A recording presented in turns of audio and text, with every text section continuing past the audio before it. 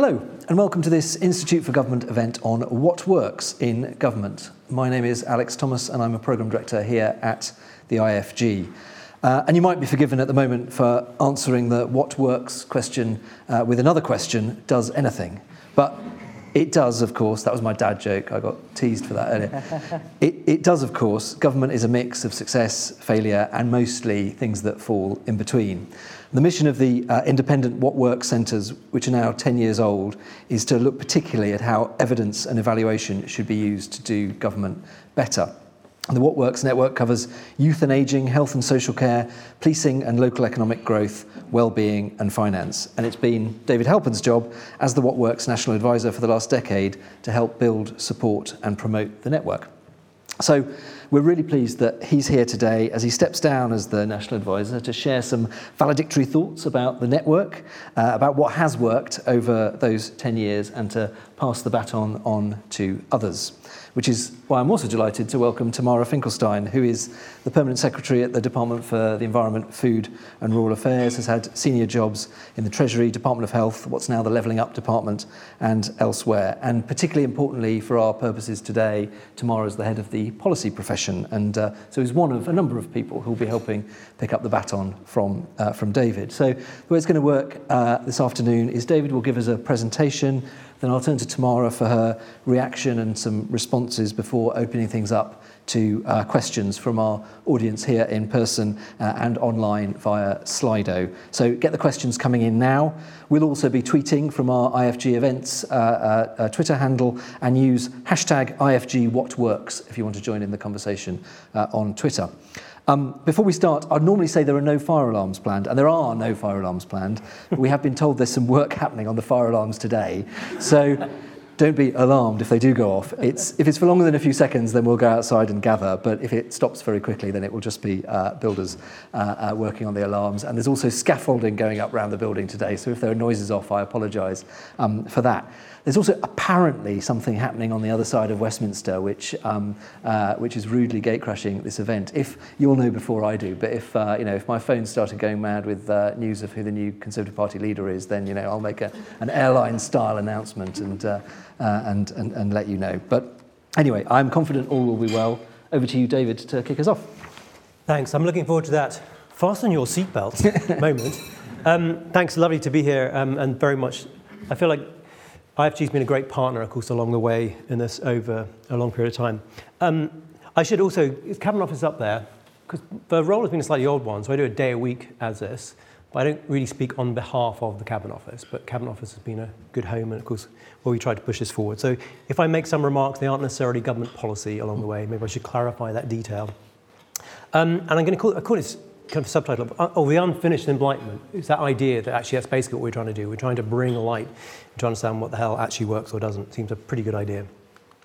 We're going to start, though, from a flashback from just over 10 years ago from this room, which was the first public comments by the new Cabinet Secretary. Many of you will remember. Jeremy Hayward. Various. But I think we've constantly got to ask ourselves the question, are we being innovative? Are we genuinely world-class? Are we resting on our laurels? How do we improve the policy-making process itself? And so I will personally be taking a great interest in that. The agenda on welfare and well-being and happiness, much derided, but really, really important, I think, over the next 10 to 20 years. And I think the whole question of nudge, as I say, and transparency are very, very important. I've also put on the agenda one of David Halpin's ideas, I think, about a NICE for policy making.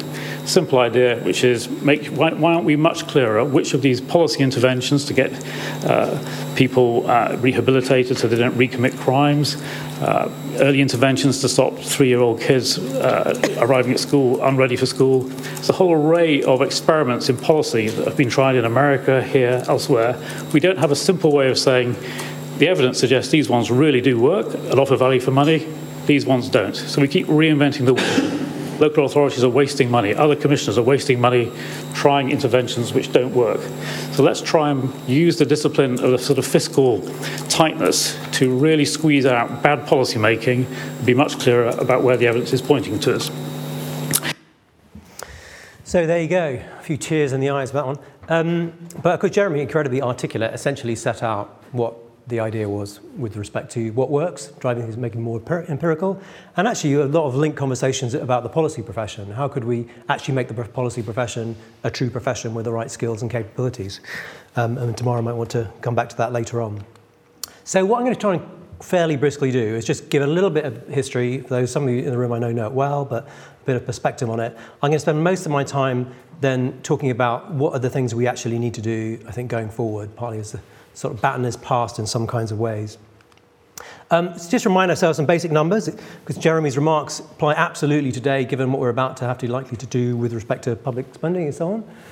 Around about £1 trillion of public spending, nearly 500,000 civil servants, nearly 6 million public servants, spending about 10 billion hours a year of doing stuff. What do they do? Are they using that time and money well and wisely, right? That question remains as important as ever. And if we go into another spending review, actually, how are we going to cut? Ideally, we would be figuring out which things of that trillion are worth keeping and which are the things actually we should trim back on or adapt or whatever. But as we'll all know, it's actually incredibly hard. And in some depressing sense, it's almost as hard today as it would have been a decade ago to answer some of that questions. But we have made some progress. We certainly seem to talk about evidence a bit more, and then in some of the, on the face of it, with respect to what's going on in the media about lots of issues. A lot of stuff actually come from government sites talking about calls for evidence on various kinds of issues, which is kind of encouraging. Should we break up the union? Could we figure out evidence on that? Is it a good idea or not? And so on. There are lots of these issues. Drugs policy never goes away. And so on and so on and so on. So, yeah, couldn't resist putting that one on. Was it a good idea or not? Could we have known in advance? So it's there. It's a long-standing weakness, particularly in respect to, this is IFG work from, again, in fact, more than a decade ago, asking sort of senior policymakers, ministers and Perm Sex and others about strengths and weaknesses, civil servants and ministers. What you can agree on is the absolute worst was lack of evaluation, right? Just nowhere near good enough. And if we went back in time, so classic analysis like Hogwood and Gunn from the 80s, where they talked about how policy is really made, they have a similar sort of story about someone comes on the news and they say, we did this thing, et cetera, and we thought about the options. And if you unpacked it, it was almost never true that actually there had been some really significant evidence-based weighting of the options. What about the public? Here's just a new tool we now all have to play with, but Google, search activity. This is evidence-based policy. I mean, hardly even doesn't register, but even evidence since 2004. It's not obvious that the search activity has gone up in general. A really interesting detail, actually, if I can get this to work as a laser, yeah. You notice how it bites up and down? It's kind of fascinating. Do you know what this is? This is the same. This is August. Basically, no one is interested in evidence. It's interesting, Tracy. In basically late summer, they get more interested in it in it seems like January through to spring. Yeah, whatever it's about. Is it just school kids? We don't know. Anyway, not doing much better on this evaluation, by the way, for the ETF. Actually, if anything, it looks like it's less search activity. On the other hand, let's have a look at fake. And we're definitely up the green line. So that's not entirely encouraging, is it, in terms of that cut on public interest? I sometimes won't go through it in detail, but how do we respond to this? Is we basically, in the end, have to roll up our sleeves and do the hard work to figure out, does something work or does it not? So I sometimes in presentations use a variation of this, spot the odd one out, like, have I got news for you? Many of you have seen this. That's elixir of vitriol. Someone having head injuries, lithium, giving people lithium, and a bunch of kids having ex-offenders shouting at them. Many of you will recognize what they are. 3 of those are very, very famous interventions. Subsequently, when they were evaluated, shown to be not only not effective, but in fact, generally counterproductive. Scurvy, of course, the first one, from Lynn's very famous first randomized control trial, Scared Straight, head injuries, 2 randomized control trials, not pretty recently showing that the standard treatment of steroids, etc., actually make people more likely to die. The odd one out then, of course, being lithium, which is, it seemed completely implausible that giving people a simple mineral like lithium would improve mental health, and particularly bipolar, and of course it did. In fact, randomized control trials show that it did in fact help. So what are we trying to do? We're trying to do more of that stuff, fundamentally. in the footsteps of Archie Cochrane. And we should remind ourselves that in medicine, it was pretty controversial, certainly running into the 1970s, the idea that you would run randomized controlled trials and see if something works or not. But it's still true. This is from Jonathan Shepherd, this graph from a few years ago now, but number of kind of randomized controlled trials in health and so on compared with everything else. Everything else. It's pretty. Are we saying that education, crime, etc., it's not possible to build evidence in the same way when it's literally life and death in relation to a treatment or trial with respect to medical matters? And of course, famously in his book Effectiveness and Efficiency, where he had told the medical profession to get going on this, he also remarked at the end in the epilogue, I know I've been tough on medics, but look at everyone else. How many judges and others use this kind of evidence, right? A little tiny side, I'm not going to dwell on it, but of course BIT back in 2010, that's why Jeremy was cross-referencing it, was, along the side, it wasn't something that Cameron asked for, but when we were trying to use nudge-type techniques, we knew we were going to have a hard time persuading anyone, so we thought we'd better test them. So this was one of the very famous early ones, you might remember, on tax trials, and this guy here was a civil servant, mid-level in HMRC, Nick Downs, who basically said, yeah, you can come and we'll work with you in relation to, I have to deal with tax, I've got 600 million, I send out letters, do you think you could try some better versions? Which of course we did. One of the famous which, 9 out of 10 people pay their tax on time. Would it make a difference? And the answer was, yeah, it gave you about 5 percentage points if you use something like, most people pay their tax on time, you're one of the few yet to do so, or 15% increase in the payment rate by adding a line on a letter. What's interesting is, of course, Steve Hilton and others weren't interested in the experimental bit of it, but we always thought actually one of the most radical, important bits of it was the experimental, and Jeremy got that too. So the idea was, even if you didn't care about behavioral science, why don't we just get more literally empirical, experimental to find out what works? So I think a key bit, Jeremy was amazing in a million different ways, but one thing he was maybe less interested in was creating institutions, right, beyond individuals. And I think that is a very powerful way to build an ecosystem. And that's been a big part of the story of the last 10 years. So the What Works approach was, can we get some more evidence, generate it? Can we translate it, put it into forms that would actually be used by particularly public sector professionals? And can we do something about the fact that they would be able to tell the difference between good and bad evidence? I think this one actually tends to get most neglected, but really important. And it was sat against the background of graphs like this. This is a famous one from the period Toby Ord around development, where you try and work out the efficacy in DALYs, or years of life, for different treatments. So you get a long tail of things that look like they do almost nothing, and then you get a small number at the top, like mosquito nets and so on, which look like they're very big impact sizes. If we can do that for development, why couldn't we do it for domestic policy? A timeline? So it didn't all start 10 years ago. Of course, we had the example, as Jeremy referenced, to NICE.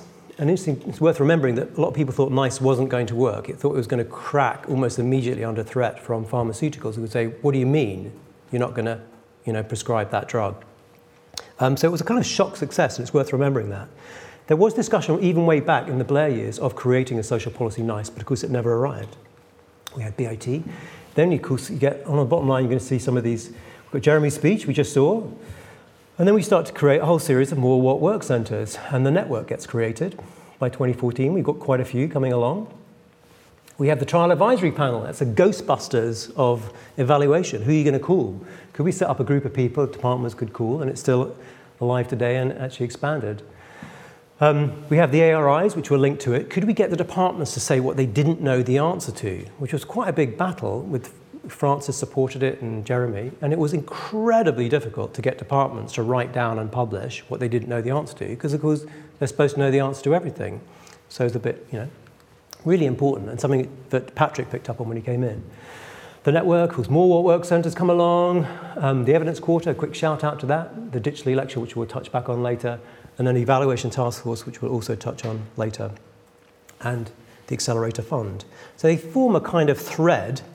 Are they enough? Probably not, but you have at least a set of institutions, including inside government and outside, that are now trying to work on this day in, day out. And they do stuff like this. This is the EEF one. I'll use EEF a few times. A toolkit. Just literally, if you're a head teacher, you've got your pupil premium, what do you want to spend money on? And it will give you some sense of simple comparisons. What's the effect size in terms of months? How much does it cost? And how confident are you about that result? And the EF has just carried on churning through that, because the EF is a massive producer now. Very large proportion of the world's educational research is now being produced by the EEF in the last decade in the UK. We tried to do some on policy, and that's continued with the ETF. Literally, how do you make policy? Green Book changes, case studies, not least a one-off trial, but also iterating. But still, what we will know, a couple of years ago, this joint bit of work with Cabinet Office, BIT, Treasury, why don't we go back, and we did it on a 400 billion of expenditure, new expenditure, to say what proportion of it is evaluated to tell us whether it works or not. And this stat, which Michael Gove put into the public domain rather powerfully and shockingly, say actually only 8%. And that's not a randomized controlled trial. That is even the most basic before or after sort of evaluation. And it's not legacy spend, that's new spend. So I think it was very powerful. NEO and of course others also picked up on that, and it helped to drive the creation of the ETF, which is a bit of it here, and some of whom are in the room. You can wave your hands. Really important to kind of institutionalize and create a piece of government, very importantly with Treasury backing, saying this is something that we care about. We're going to start evaluating policy, and that should be normal. I won't go through the limit, but ETF's doing lots and lots of cool stuff. You can look it up, list of some of the things it's doing and tracking over time. I really want to just spend most of the rest of my time, though, talking about, so the ETF and that history is great. What should we be doing going forward? And I'm going to use it around these kind of 10 challenges.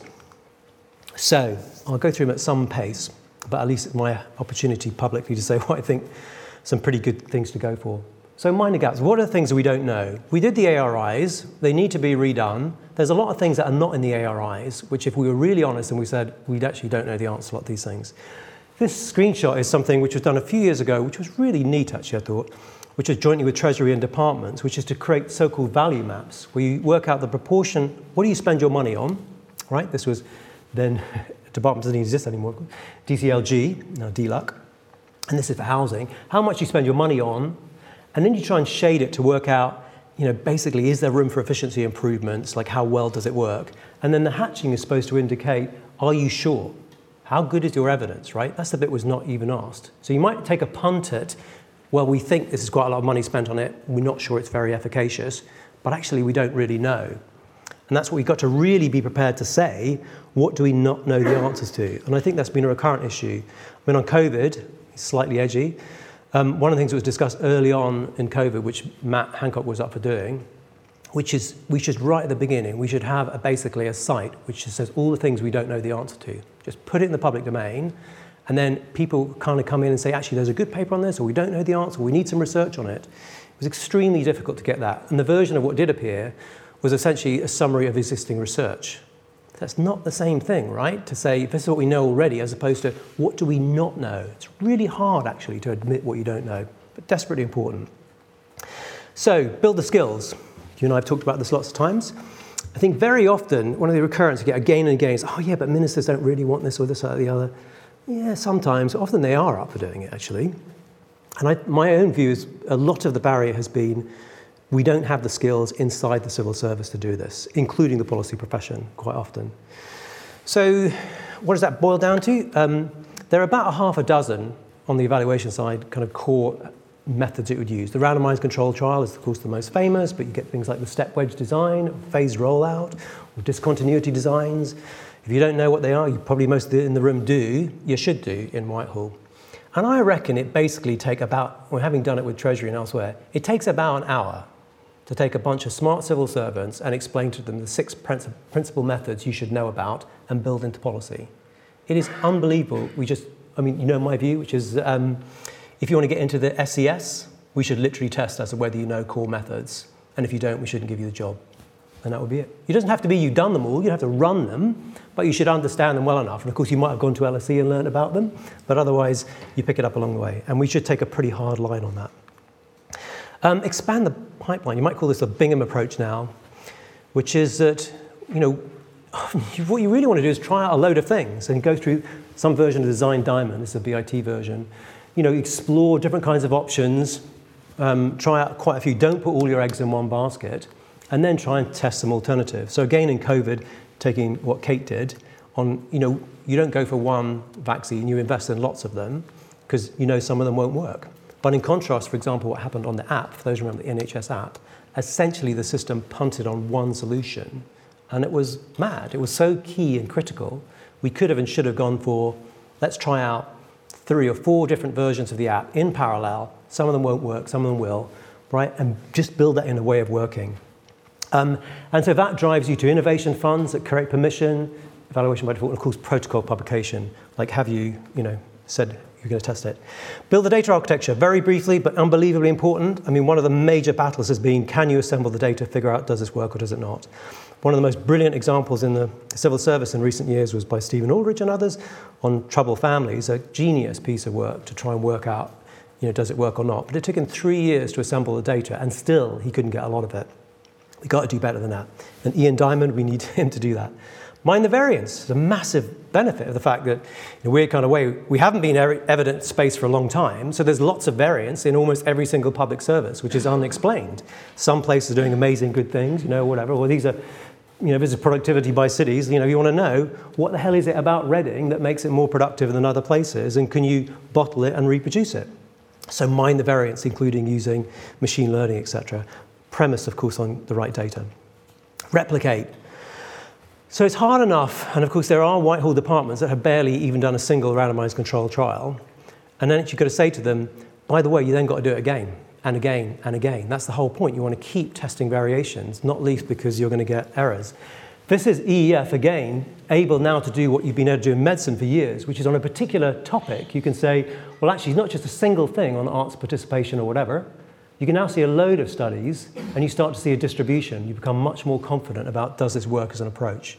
That's what we should be expecting, not just a one-off. Increase the hit rate. This is quite technical, but it's still the case that the hit rate, of course, in many areas, like commercial, if you're doing AV formatting, you'd be lucky if 1 in 50 things you try works better than business as usual. Some good what work centers, like education and elsewhere, who are doing trials, you might get 1 in 5, where you filtered it through good ideas and so on, you take them to trials, now actually approaching 2 million kids. In BIT, we were able to hit a slightly higher rate, and I think there are clues about what you can do to increase the hit rate.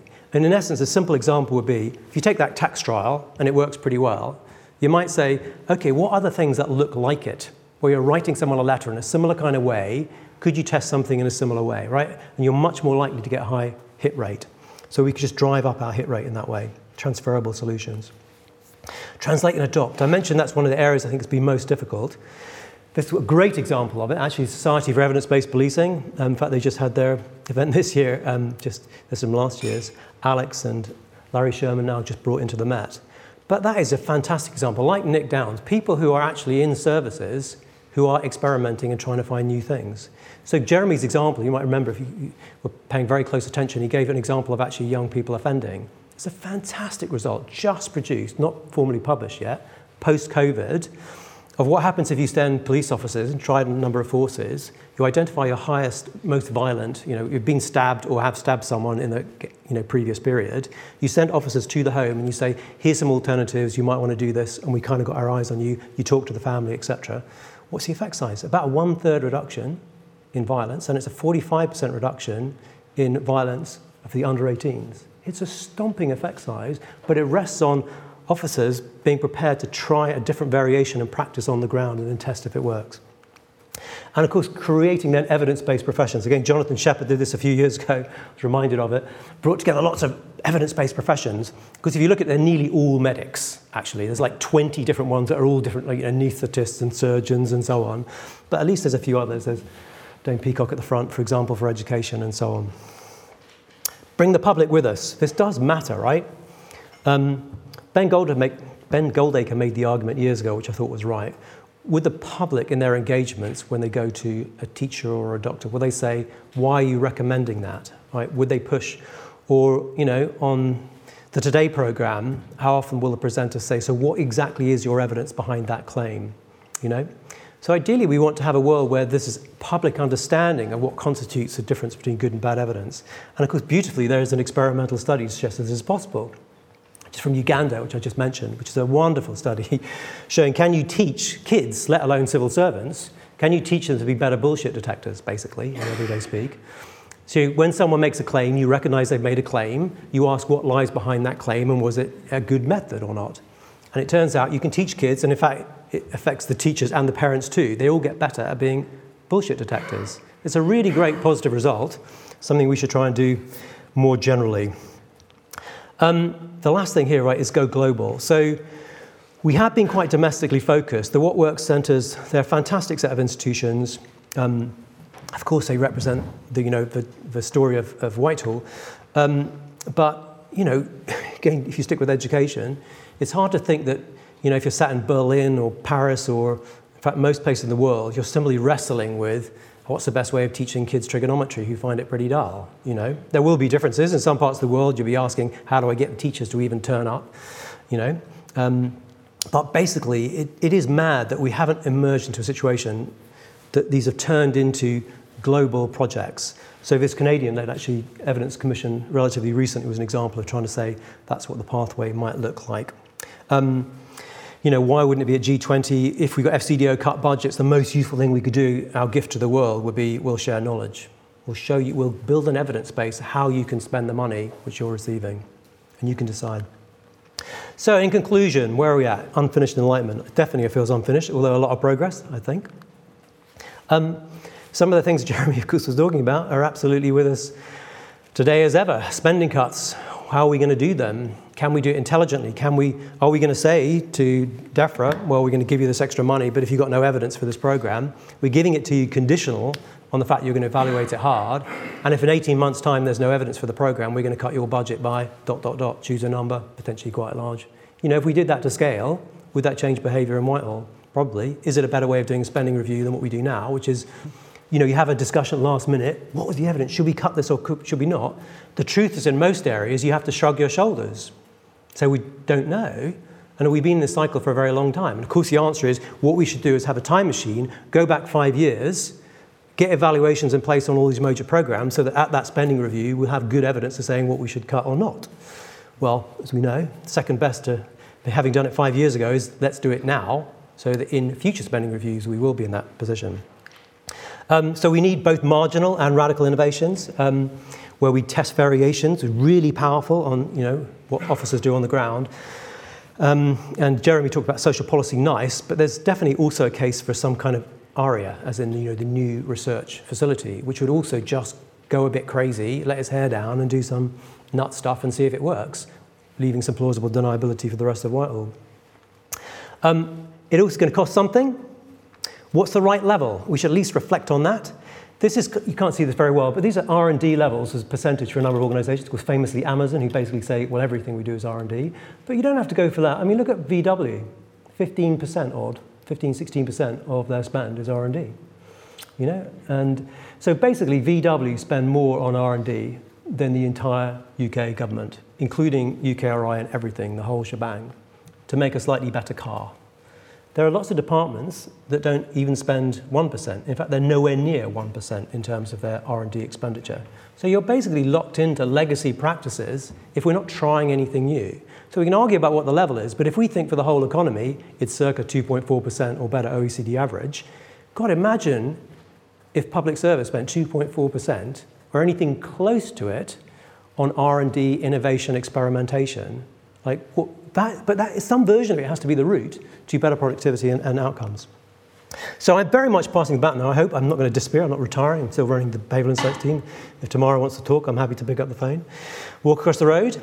It's really important that this is owned. So ministers the plan is not to have another national advisor. We do have the ETF, so we've got an institution, but we've got lots of people. Ian Diamond will be chairing the council, What Works Council of Institutions. Kat Little, who's second Perm Sec, has been a great champion in relation to the Treasury actually saying, are you evaluating, are you not? Really important. Patrick, and because his successors, incredibly important. What is important, not just science as in a white coat, but also the scientific method into what we do routinely. Tamara, absolutely key, the policy profession. I think in many ways more important than the analytical profession. And folks like Alex Chisholm in respect to skills and the old COO.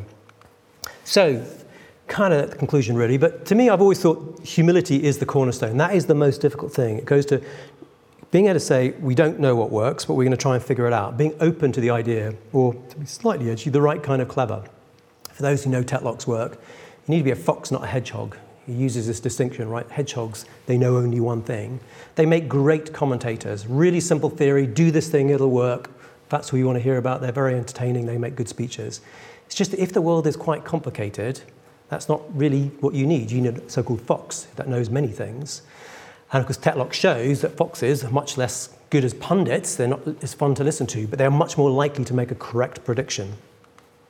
And then finally, I should just say thanks. There's so many people. Of course, we have many ministers who supported us along the way. Some of whom have been in this room, across parties. Lots of the What Works team through the years. You know who you are. Some, Danny Mason, Laura, now back at Home Office. Jen Gold, of course, ESRC.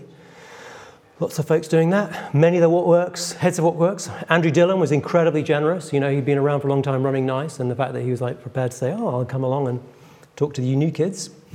Kevin, Becky, lots more, Henry, for What Works Council, some of whom are there. This is the place, etc. Our BIT team, and of course, actually Jeremy. I hope he would be quite pleased about the progress we made, but he would probably say it's not good enough yet. Right, I'll stop there. Thank you. Brilliant. Okay. Thank you, David.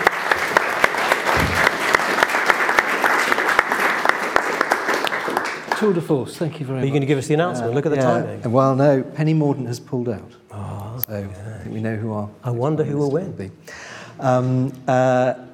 Fantastic. Thank you very much, David. And I particularly like the message, as well as the thanks, obviously, but of sort of humility and humility in the face of complexity there as well. But now, Tamara, over to you to give us Thank you. And just fantastic to hear all that.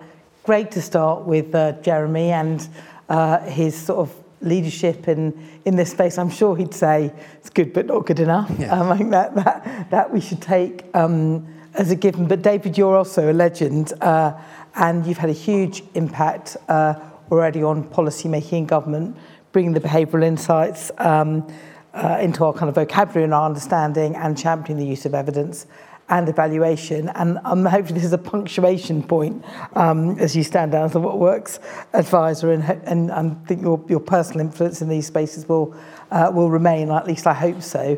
I mean, I sort of reflected and hearing what you said about some of the progress that has been made, both on behavioural insights actually and on What Works.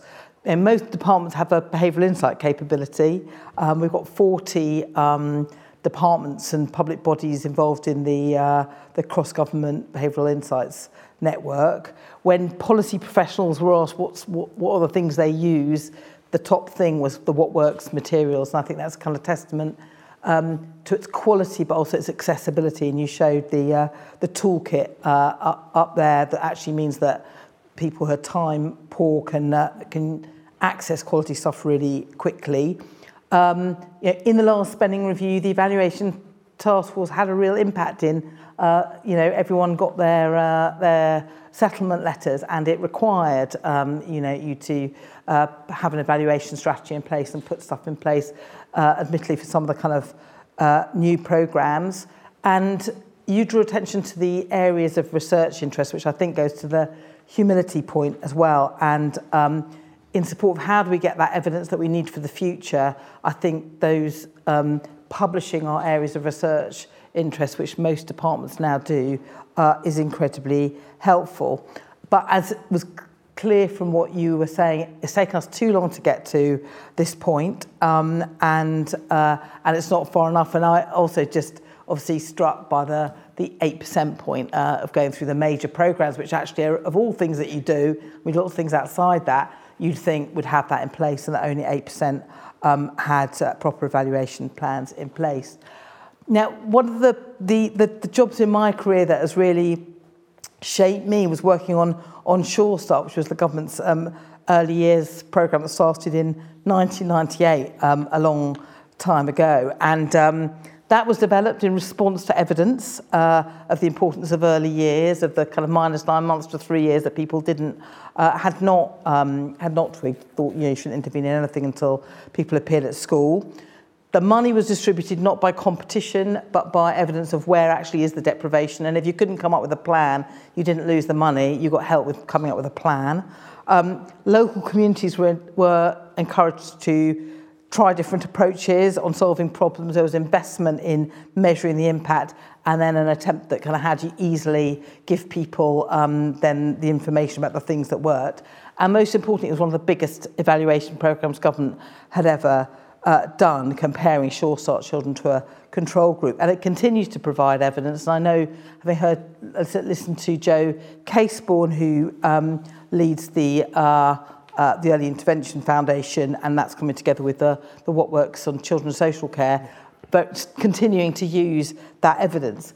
So I experienced that, and at that point it felt like, well, this is it. This is the standard for how you make really good policy. And it did massively influence me, but despite that, I've fallen short of it in my career going forward. And so over this last decade, you've been central to driving the development of the tools that we can use.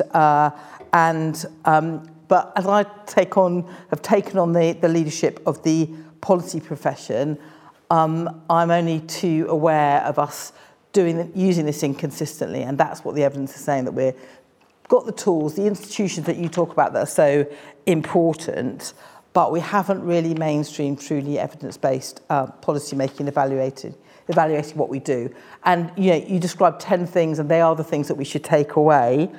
But when I think, how do we make the change and make it faster, I can't help thinking it's a people thing. It's about us, and we've got to have more policy professionals with the right skills, and we've got to have more professionals outside policy involved in the policy making process. And I think we should tackle all the things that you say are blockers, but I'm particularly focused on that. So really committed in the policy profession to raising our capability. We've revamped the standards that we're using for the policy professional and the expectations of what knowledge people should have, including in the areas that you discussed. And we're developing a curriculum that are linked to the standards and looking at how do we assure that knowledge and how do we build in an expectation about continuous professional development. And it's not going to be fast, but we have to. We are very committed to that task. It's going to be an absolute priority. And what about that? How do you build in the other professions into how you solve a policy problem?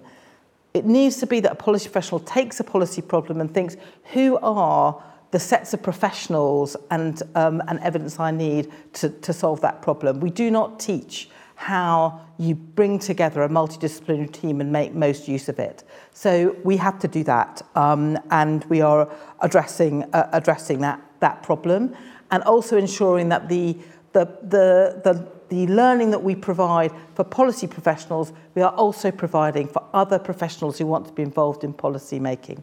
So that stuff is at the core of some of the things we're going to prioritise, because we've got to stitch this approach in to using evidence into what we do, because the stuff is there, the institutions are there, and we're not using it properly. So that is that's the priority, which I hope will address some of the blockers that you identify, and I hope you're going to remain part of this. As you say, resources are tight, we've got huge policy challenges, and it's crucial that we bring the best evidence to bear to solve them, to get the right outcomes for the citizens of this country. Yeah. Brilliant. Thank you, Tamara. We'll do it. We should.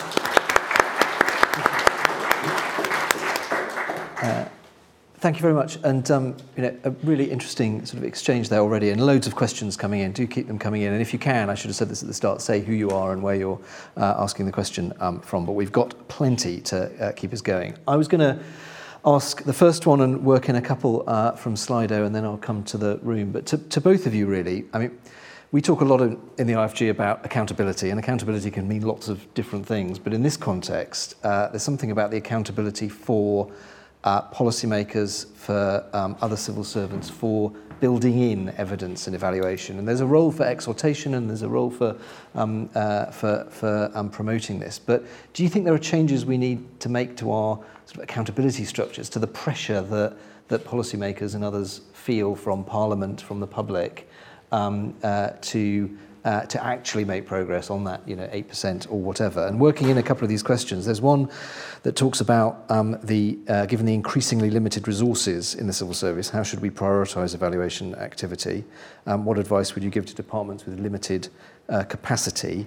And the other is about ministers, a very popular one. All well and good getting civil servants upskilled in evidence-based policy making, but given ministers are the gatekeepers to approving much of this research, how do we get them more comfortable with public evaluations of their policies? So a few things in there, but how do we make both ministers and time and resource poor civil servants accountable for improving things? David? Sure, shall I start on that? Well, almost in reverse order. So I think ministers don't matter. One of the reasons some of you know I was involved in the original creation of this place, and it's wonderful to see you guys doing so well always, but was partly to also prepare ministers so they have certain kind of core skills. So I wouldn't rule them out, and there are key moments. I don't know, tomorrow you can think, well, I can definitely think of one with a senior minister. It was Nick Clegg, I'll say. It was years ago, and there was a disagreement between the Department of Health and DWP. Actually, it was on mental health training in relation to whatever. And you can always argue, but there actually was no evidence to decide between the two whether you should do it or more. And there was this point where Nick leans across the table, he was kind of brokering this, and he just said, but wait a minute, neither of you really know if it would work or not, so couldn't we do this and run it as, what do you call them, one of those randomized controlled trial things? It was like, oh my God, like Deputy Prime Minister just said the words randomized controlled trial to some departments, I kind of died and went to heaven type thing moment. But it was really powerful because when ministers do demand it, and some do, of course some of them don't really want to know the answer to the question, but quite a lot do. Yeah. And one former minister said to me, I won't say who it was, but he said, don't you understand what a minister is? Ministers are risk takers. They don't know how long they've got. They want to get in there. They want to try some radical options. And of course, most of them want to know, did it work and what worked before? Mm. So I think it's overstated by the civil service to often say ministers don't want it, which is why I feel like, also I think, and partly in handover territory, and we've been to bumpy periods, have we, pretty recently, politically. My own view is that the civil service and public service should just do this. This is what you should just do. You should be trying to figure out what works and what doesn't. Do you really need anyone to tell you, like, you're about to spend £500 million on something, could you figure out is it effective or not, and could we adapt it to make it better? Do you really need a minister to say, please go and do that? So maybe it's easier for me to say that than tomorrow, but I feel quite strongly on it. So I do think, yes, build it at the top level, but I mean, I've been pretty clear. I think the policy profession is so key because otherwise what happens is that after the fact, some poor analyst like Stephen Aldridge is told, oh, could you tell us whether this thing worked or not? And it's basically not impossible, it's extraordinarily difficult if in the original policy design, you didn't build it in a way that was designed to be evaluated and figure out what goes on. Not least because the most important thing often is not, did it work overall, but which version of it worked better? So in your example about Sure Start, in many ways more interesting than does it work overall is which version of Sure Start is better, and you want to keep adapting and improving it, right? It's the Amazon model. Finally, on accountability, yes, one of the puzzles has been, and you'll know this, why Parliament doesn't push harder on it when they bring in ministers and everyone else, or even the NAO, fine, it picked up on the 8%, but NAO weren't the guys, I don't know if any OFICs in the room, who generated the 8%, right? It was done by Cabinet Office and Treasury, but hopefully they will ask, is it getting better? And one of the things I would lock in if I was advising the Chancellor or the new PM on this is that build it into the SR, absolutely, but also get a body like the OBR. The OBR has long lists. It's the closest thing to have a long list of every bit of expenditure. And literally on that grid say, okay, does it have an evaluation or does it not? And when it's going to be delivered. So then you could track it and it would be external. And similarly for the ETF, one of the key canaries down the coal mine would be this slightly geeky but important detail, Tracy will know, the publication of protocols. Did you publish a protocol? In other words, you summarise at the beginning of this is how we will evaluate as a public document. And it may take us years to get some of these evaluations in place, but you shouldn't have to wait years to see how many protocols are being produced by how many departments. And are there some departments that are producing no protocols whatsoever? In which case we can be pretty sure they'll have no evidence in however many years' time. So I think you can reinforce it by instructing some external institutions at some point to make sure that we are, in fact, doing what we said we would do. Thanks, David. Tamara.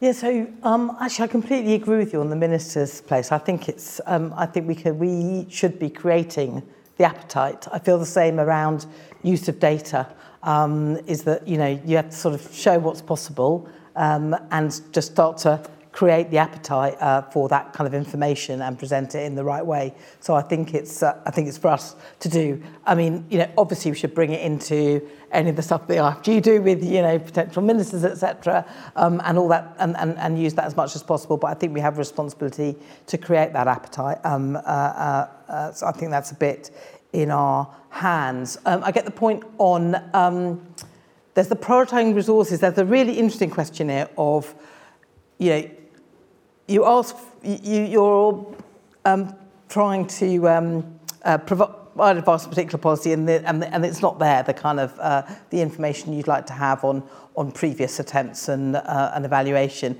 Now, Chris Whitty, before he was Chris Whitty off the telly, when he was the Chief Scientific Advisor at the Department of Health, and he'd say, if you come to him and go, we've got this thing, we've got to put up a submission in 2 days, where's the evidence? He'd go, I'll give you as much as I can give you, but in exchange, you have to agree to have a workshop in which we'll think, what are the things you're going to need to know in 6 months' time, in 2 years' time, in 3 years' time, and then we can kind of work on that. So I think that's a really important thing of how do you ensure that you've kind of got the things you need in time. You need to all the time be doing looking ahead on that. It's challenging to do things with the with limited resources. I assume that was probably getting at kind of limited analytical resource sometimes and so on. I think because of we're not as good at working effectively across professions, we don't make as efficient and effective use of the different of our scientists and our analysts and so on in policy making. We need to find better and more effective ways in which we work together. So I think that's key. And on accountability, so I think the NAO and the PAC are a very powerful form of accountability. So I think the more that they can pick up on this, and I think we should have more conversation with them about the most effective way, and careful what you wish for, but of them in this agenda. I think that's really important. I mean, the importance of the task force and Kat's role that you described, that is a really important way in which you kind of hold people to account. We kind of, if someone's checking up and going, have you produced your areas of research interest and that sort of thing? Sometimes it's not so much about a new mechanism, but let's use the ones we've got as effectively as possible first. Yeah, and sometimes explain that they're happening, to give people transparent about them. Yeah, brilliant, thank you. Let's go to the room now, and I'll take 3 at a time because I'm conscious there'll probably be lots of questions and not much time. So let's go to the lady there. So there's a microphone coming around, sorry. So, yeah. Thanks. Thanks, David. First of all, I just want to say, being outside of government and actually this kind of whole world working with the public, I thank you from that side as well, because you've kept us thinking really sharply over the last 10 years and forced us to be honest about where we're making progress and where we're not. So thank you hugely for that. Can you just say who you are? Tracy Brown, Sense About Science, sorry. I just wanted to draw attention to the whole asking questions thing, which was kind of missing, I thought, from your 10. When we, at your suggestion actually, together with the Institute for Government, looked at the transparency of the evidence behind policy making and whether an ordinary motivated member of the public can find their way, Jill Rutter and I noticed something that we didn't have the numbers there to back up, but we did end up making an observation. The clearer people were, the more there was evaluation, the more clearly defined the policy problem was in the first place. Now, I don't know which gives rise to which, but what we've also observed through the pandemic is a real inability to ask good questions, and particularly the modelers found this. They weren't asked how to optimise certain outcomes and so on. And so I think perhaps, we sort of talk about evaluation almost like a punitive bit where we say, was that worth spending the money? But in the first place, did people actually ask the question properly? Does the public know what the policy's trying to fix? I think that's something that I would put in that top 10. Thank you. We'll take another couple. Who wants to come in? Another question? Gentleman there. Thank you very much. Luke Ridley, DEFRA, so I'm one of your scientists. Hi. I think one of the problems that we have in environmental work is that a lot of evaluations are done on the ground by local groups, and they're done without very much of a kind of common language. They're done perhaps, an evaluation will be put away somewhere and not find its way onto the right desk at the right time. And to me, it feels like that kind of common framework across evaluations is really missing. Thoughts on how we could build some of that would be great. Thank you very much. And one other, if there is one, or we can go straight on. No? Well, let's take those two while people cogitate. So asking the right questions and using them to define the policy problem, and finding a common language to sort of promote evaluation. Tamara, do you want to go first? And then I'll come to David. Yes, I mean, the point about having the right policy question, and you're talking about like how do you and communicate, being transparent about it. I think we don't do that often enough within government. And part of that, take your policy problem, define a really good question, and then work out what's the kind of team and people and resource you need to answer it. I think that's what we don't teach enough. And one of the things frustrates me is that sometimes we get in management consultants and they do it really quickly because part of their thing of defining the question and what you're going to use to answer it is them giving you a kind of quote. And we need to learn how to do that effectively. So I think it's a really good point. It's a really interesting point about the variety of them ways in which people then do their evaluation, and how do we do a common framework. So I'd love to explore that more. But one of the things I'm thinking about is that we've got a project of sort of looking at how do we do a kind of, as you know, kind of a NAFA, what NCA stands for. That's one of our programmes, but it's effectively of how do we kind of get a kind of measure of the state of our environment and our natural capital as a kind of baseline. And I'm wondering if as part of that we might be able to do something that helps in that space. So I'd love to explore that more. David? Yeah, so quickly, Tracy, I'm sorry if I didn't shout out adequately. I should have done, because the work you did, in fact, with IFG, to map those who don't know, it's a brilliant thing. To go through, white papers, green papers, speeches, whatever, and say, is there any evidence in this? And also try and work out how would you assess that? Whitehall departments, of course, they're fantastic perm secs like, Tamara, but they're generally quite interested in reference points, and it was quite awkward to find that you're at the bottom of a league table, even if it wasn't fully constructed that way, where you keep producing white papers that appear to have no evidence in them whatsoever. I did think of that, as the number one issue, which was map the gaps.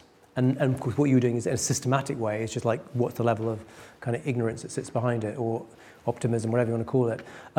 There's an interesting behavioural effect you may also know, which is these overconfidence effects, that people greatly overestimate how likely they are that the thing they think is right, either for an answer to a quiz, or whether it's going to be a good idea to invade this country, or whatever it will be. And those overconfidence effects get more severe the more senior you are. In fact, you might remember we did a session, I think you were at it, with Perm Secs on prediction, how well could you get people better calibrated.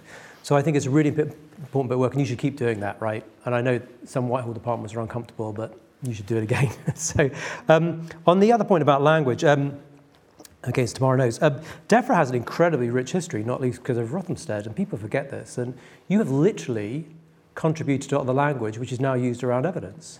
So when people today in social science talk about, you really need to do a field study, why are they called field studies? They're called field studies because they were done in fields by DEFRA to work out if you treat it in this way or that way, does it grow faster? And indeed, a lot of course, stats from Fisher and so on, Bayesian, was again built from literally field work, So we do think in metaphors, but we also think in quite practical terms. And one of the things that I feel reasonably optimistic about is that as it gets adopted in that everyday way, be it literally in fields or elsewhere, and particularly we talk a lot about the kind of policy profession, etc. But a lot of the action is out there. It's in the 6 million public servants who do stuff day in, day out. And you've got some kid who's kicking in a shop front. What's the right or wrong thing to say to them? There's quite a long list of wrong things to say, it turns out. What was the right thing to say? Or, again, I'll give you a real example, because to me that's where it comes to life. Again, another crime one, actually, done by the guys at Evidence-Based Policing. Beautiful recent intervention where people suffer from domestic violence, and then rather than sending an officer around, hey, why don't you use a Zoom call? Might seem odd, but actually it means you respond much, much faster. What do you get? You get much higher satisfaction rates, you get higher conviction rates as well, and lower cost. And by the way, the forensic guys are delighted because they haven't got someone stomping all over the evidence. But it's done as a randomised controlled trial, literally by Stacey Rothwell down in Kent. Beautiful construction, done by a copper on the beat. Like, it doesn't all have to be elite level, right? It can be actually out there, just trying out what are all those questions that are quite practical ones, and how do we, in many ways our question is, how do we create stewardship to support the army of possible kind of experimenters out there to figure out better ways forward and then create a loop so we can learn. I agree on the DEFRA point. I'm not just saying this because Tamara's here, but certainly when I went from a sort of, to be kind, an evidence-free or evidence-light environment in the Cabinet Office to DEFRA working on animal and plant health and animal welfare, there's suddenly all this evidence. Amazing. I'm going to take a couple from the from Slido, and then I can see Penny's got another question in the room. But a quick one directly to you, David. What work centres are themselves interventions? Where do we find evidence that what works?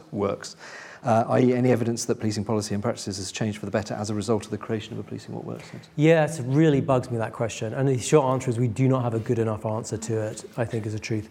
I mean, a hypothesis would be, how would you test it? It's not an easy thing to do. It's, and what's your counterfactual in this case? If you didn't have an EEF, I mean, in principle, or in policing, you'd have some places that were not treated by it. You can at least do some variation of it. And one thing is, like, for example, you can try and crank up the amount of evidence which a school or an officer gets exposed to and see, does it change what they do? And the great claim in the end, but you wouldn't be able to sit, you take schools, is that, are we going to move up the PISA rankings?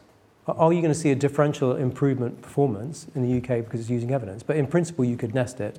It is quite hard to do, though. So I'm prepared to take a second best in some areas, be Bayesian, and just say, well, if you're not gathering any evidence and you're not using any evidence, we can probably say that's not a great show, right? We're definitely stumbling in the dark. So that at least is testable.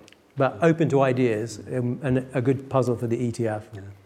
Keep the ideas coming in. Tomorrow, I was going to say this is a quick one, but it's a sort of huge question. But a quick answer maybe. What can be done to reduce barriers to access to government-held data in support of evaluation, particularly across departments? So data and use of data, making it more transparent and easy to access across government.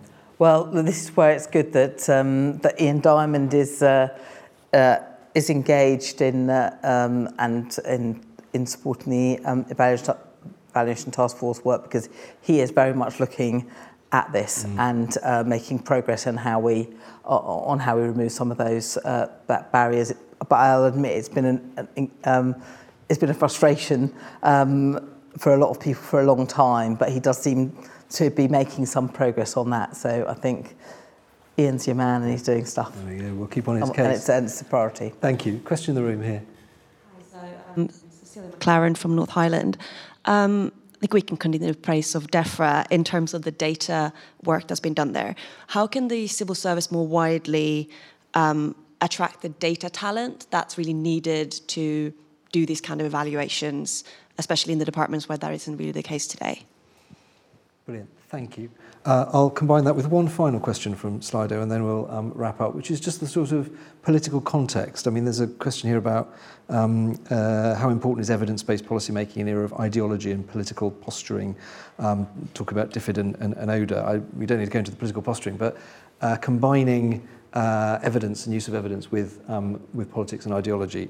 Tamara, do you want to just pick up the data question first, and then maybe I'll look to David for the latter.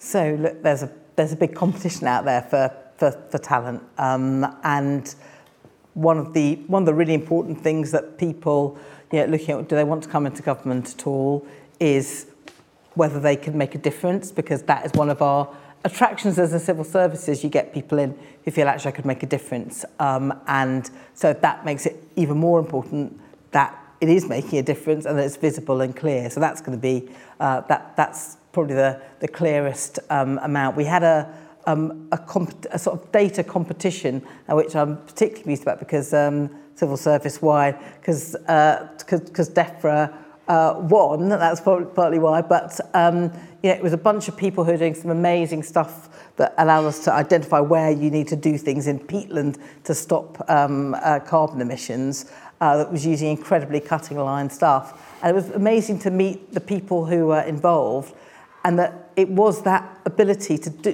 change something really huge. So that it was really important to go, okay, so here is some money and you can try this stuff out. And how do we use competitions and pots of money that allow people to try stuff out so that you can really make good on that? I think that's probably the key bit. Thank you, David. Anything on that or the Why don't I jump to the other one? And it's a good closing point, really. So I skipped over, and it goes a bit to Tracy's point earlier, of that map. And what I didn't explain really why I put it up, and I sometimes use it, which is, it's one of those things, because from the original beginning, you might say, of the Enlightenment, is that Europeans started producing maps, it does go to your point about politics, which had gaps on them. They started, which was a weird and unusual cultural thing to do, because most countries and places, you produce a map of where you are, like the Chinese and so on, and then you have a few dragons under the corners, and the paper is full up. So something weird did happen, in fact, literally, in the literature known as weird, with the Europeans, where they became more open-minded to what do you not know the answer to. And there might be lots of other reasons they had to it. But it's quite a big mental shift to do that. Now, it has a political narrative to it, I think, which is quite a deep one, hence unfinished enlightenment, which is, it's quite a big deal to get up and say, not least the politician, I don't know the answer. I actually don't know, and we're going to find out.